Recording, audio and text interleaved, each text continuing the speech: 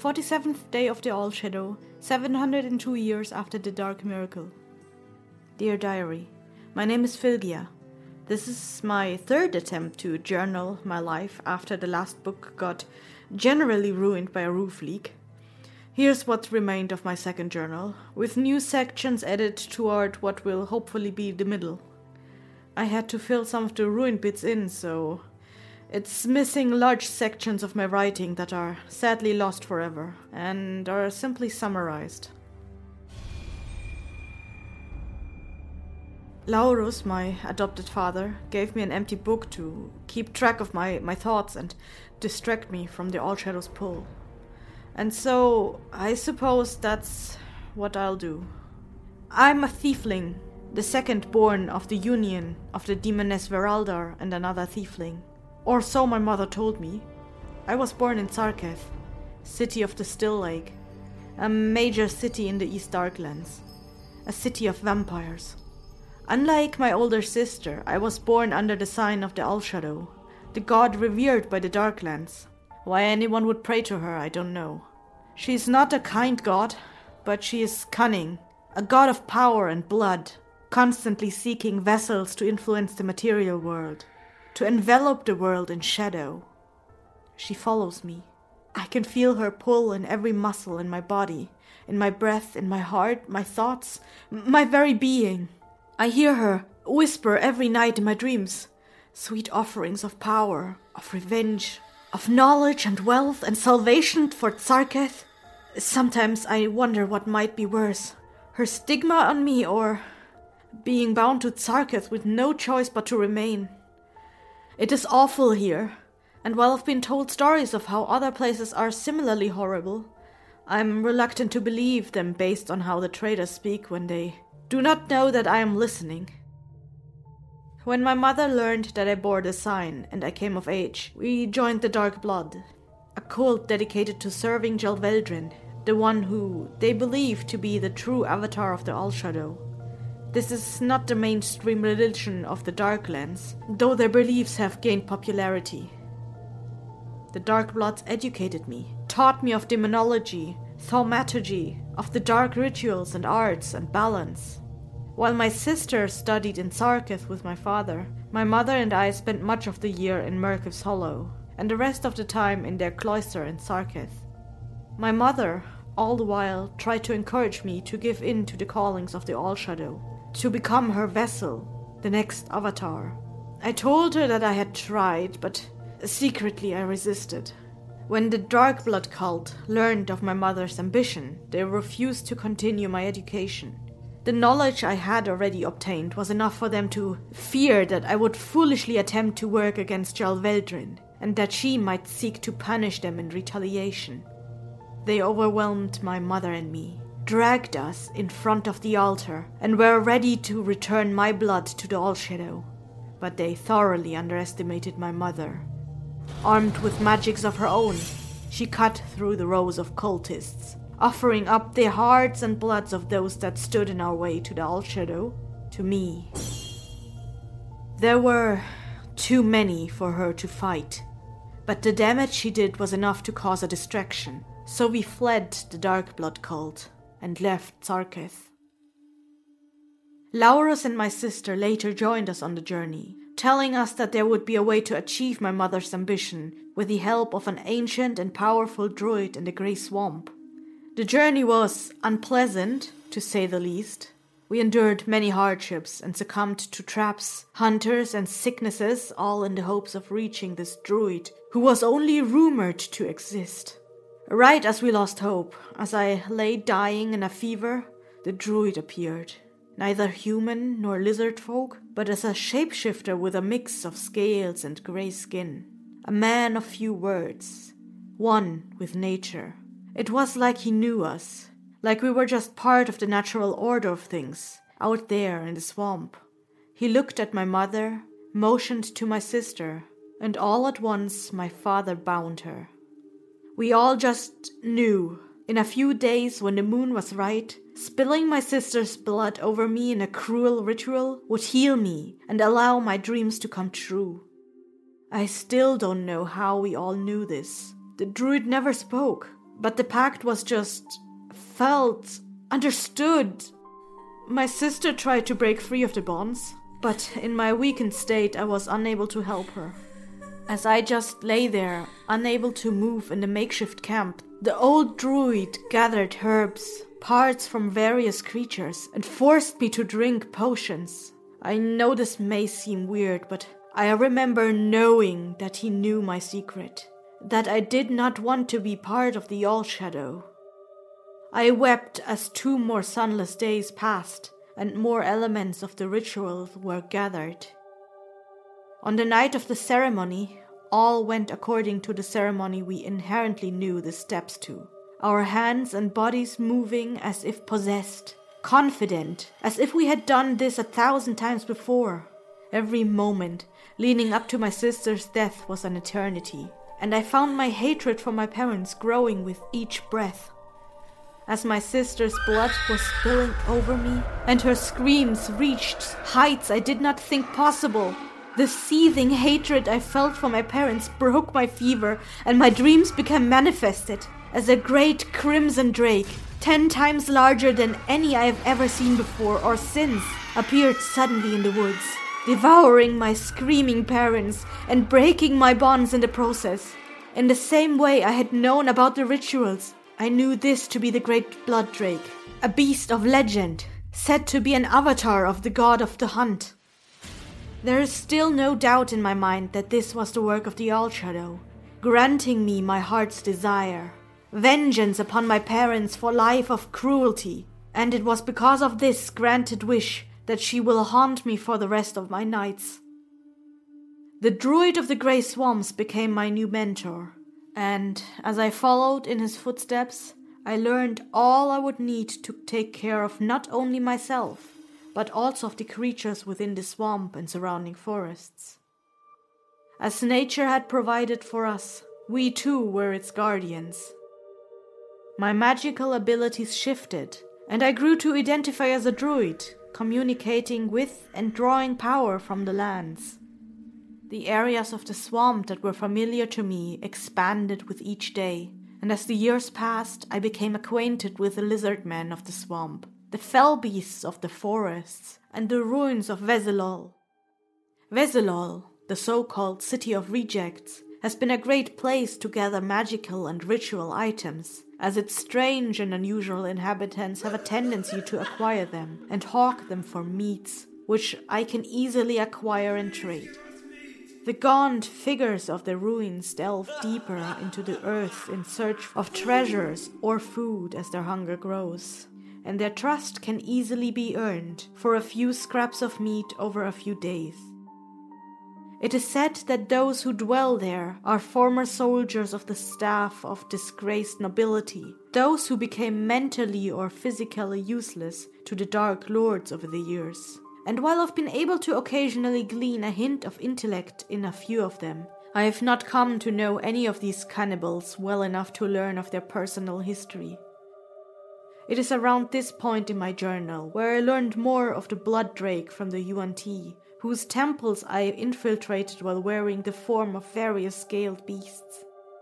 In their tongue, they would sometimes whisper of a creature ancient from before the time of the Dark Miracle, from before the time when men first walked the lands, when the old serpent gods still commanded their now sunken cities. And they would whisper that the blood drake was once one such god, who came to hate its chosen people for their shortcomings, and still prowls the land in search of proper offerings. As I do not know how far gone my memory will be when my eyes fall upon these pages again, I shall remind my future self an important fact, coming immediately relevant, that in the Darklands there is only one true carnal pleasure agreed upon by all: taste. Vampires, the undead, the living, the demons of the woods, and the scaled creatures of the swamps all love the sensation of delicious food upon their tongues. The Dark Lords have employed a great many hunters and flesh traders to augment their ever-expanding culinary adventures, and over the centuries chef houses have come into great power within the Darklands, akin to nobility, keeping with them the secrets of their flavors, recipes and methods. Those who serve demons often employ magics and sciences in their creation, and the length to which their lords will go to experience a unique flavor has reached such infamy that even Darklanders of low status now try to emulate the decadence found in the larger cities. One night, the creatures of the woods whispered to me that the great chef houses from the city of Ulestis were seeking something within the woods. While I eat to survive, the hunting of particularly intelligent creatures has always disgusted me. So I told the Druid, as it was our responsibility to protect the creatures of the woods and the swamp who could not possibly defend themselves from the boundless hunger of the Dark Lords. The Druid of the swamp had only just become aware of the creature they sought to hunt, and implied that we should work together to trap and relocate it, so it might be safe.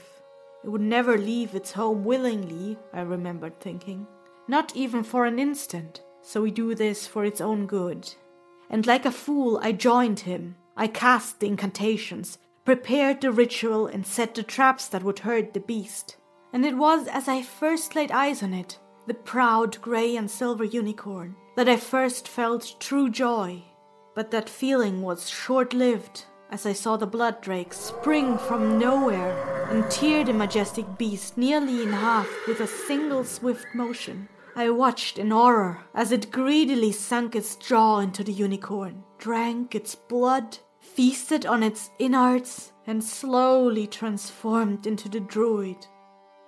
I, too, had been betrayed by him, and I could see now that it was only a matter of time before the beast would turn on me, slaughtering me as easily as it had my mother.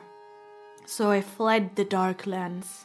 I crawled, I swam, I ran, and I slithered in many different forms until I was free of the forest, free of the swamps, free of the Darklands, and as I passed beyond the edge of darkness hold, I bore witness to the second of my happiest moments in my life.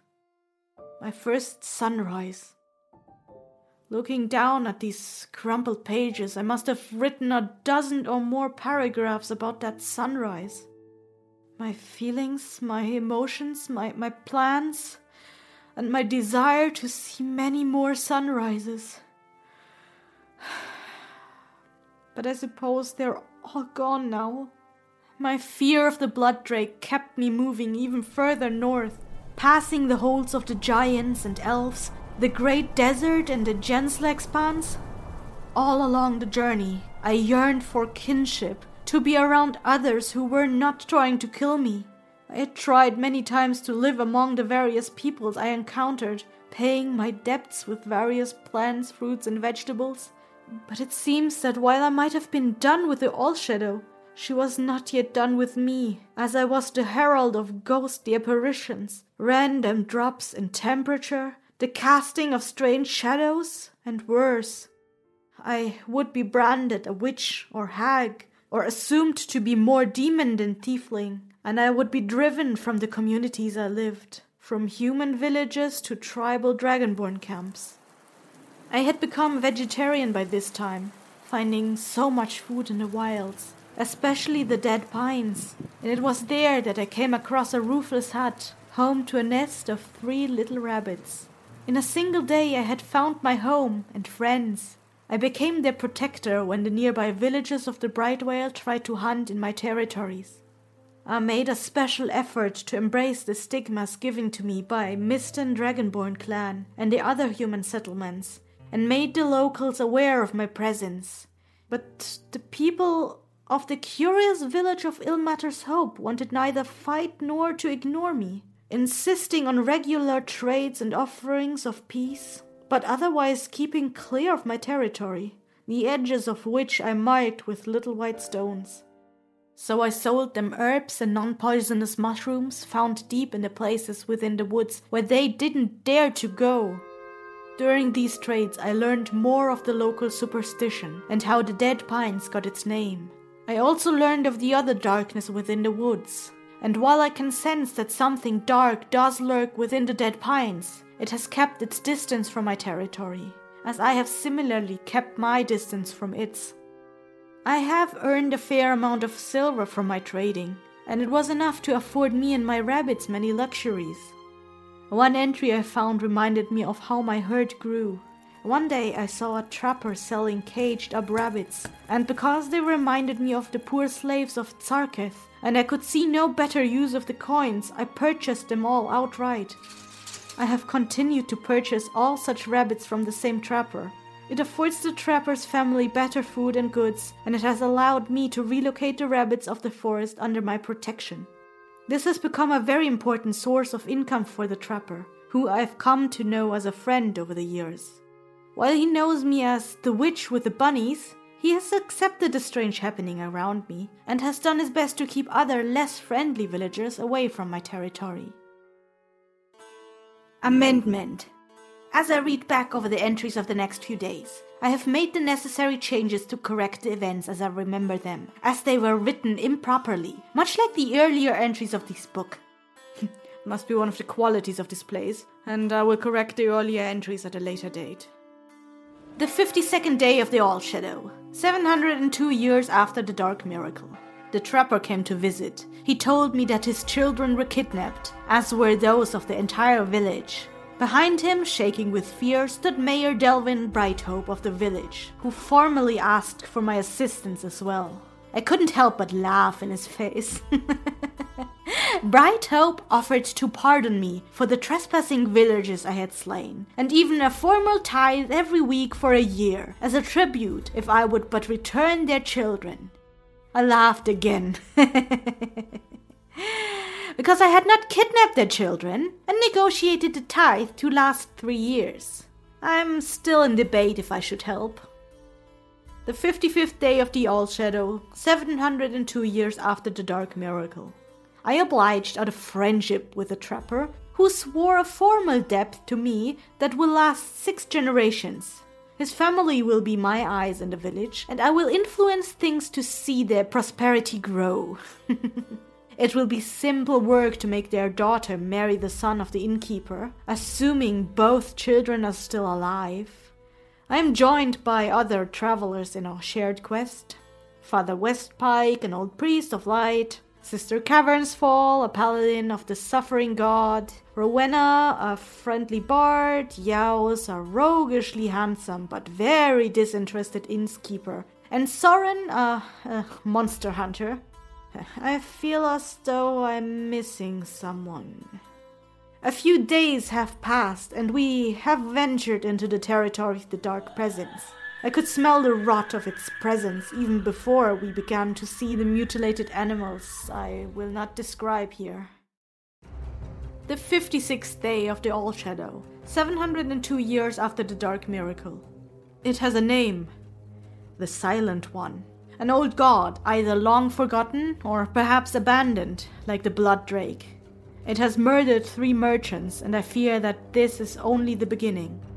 It does not have the children, instead it follows us. Later the same night, we have found men whose minds have been consumed by intellect devourers. We made quick work of these creatures and found a surviving human named Cole. He is a cultist, who we have revealed to worship an old forgotten god, hated by the All Shadow. I can feel the All Shadow's hatred mirror within me every time its name spoke aloud, and I can feel my bond with the All Shadow growing with each step. The 57th day of the All Shadow, 702 years after the Dark Miracle. Our journey through the dark woods ended, and we have come across an old village near the mountains. It is eerie here, and we took refuge inside of an inn. I will not begin to describe the horrors within the inn, nor the creatures that beset us after that trial. I haven't the time nor pages. Rowena acquired a magical sword of some kind, and during our rest in the inn, our party was attacked by the Silent One. Cole provoked us, and I killed him where he stood, later blaming the incident on my confusion in the heat of the battle. None of us liked Cole, so they let the incident pass. Later the same day, we came across a great gate and solved the riddle to get inside. Abracadabra. Unbeknownst to us, the sword Rowena held was possessed, and it struck out, spilling the blood of Yaos Inski, slaying him. I could not have planned it better. The trapper will adopt Yaos' son and acquire the shop without question when we return. Power is so fickle in small villages. I must remember to seal the gate with blood upon my departure. I will sacrifice one of the children, or the first person to pose me, when the time comes. It will probably be Sister Cavern's Fall. The 58th day of the All Shadow, 702 years after the Dark Miracle. We passed some ruins, and a ghost within the great gate had led to longer corridors of stone. But that is unimportant, because when I listen I can hear the voice of Yaos Inski taunting me. He's dead and buried, so it must surely be the Silent One. I have yet to catch the creature in its game, as it keeps duplicating others of our number without our notice. It wears at my concentration, my very sanity, as I try to focus on the people present. The others do not hear it, and this has become a very difficult game to display a confident smile to them. Later the same night, I fell through solid rock and found myself before a hall of mirrors. On the other end of the hall was a reflection of myself. Only it wasn't a reflection. She was like me in every way. It was maddening and curious all at once, but I could tell that she did not hear the call of the All Shadow. She was not the chosen. She was not real. Yet this did not slow down her attacks. She died all the same. She vanished. Bled out and vanished like the illusion that she was. Because she was most certainly not real. I cannot stop laughing. I know it's not funny. I know I don't feel happy, but when I try to go back and see my ruined features, the edges of my lips form a smile. This is something I need to work on. But after I get home. After the fight, I found myself before the light of the campfire once again. Only Yaos was there. Something broke inside of me. I kept laughing.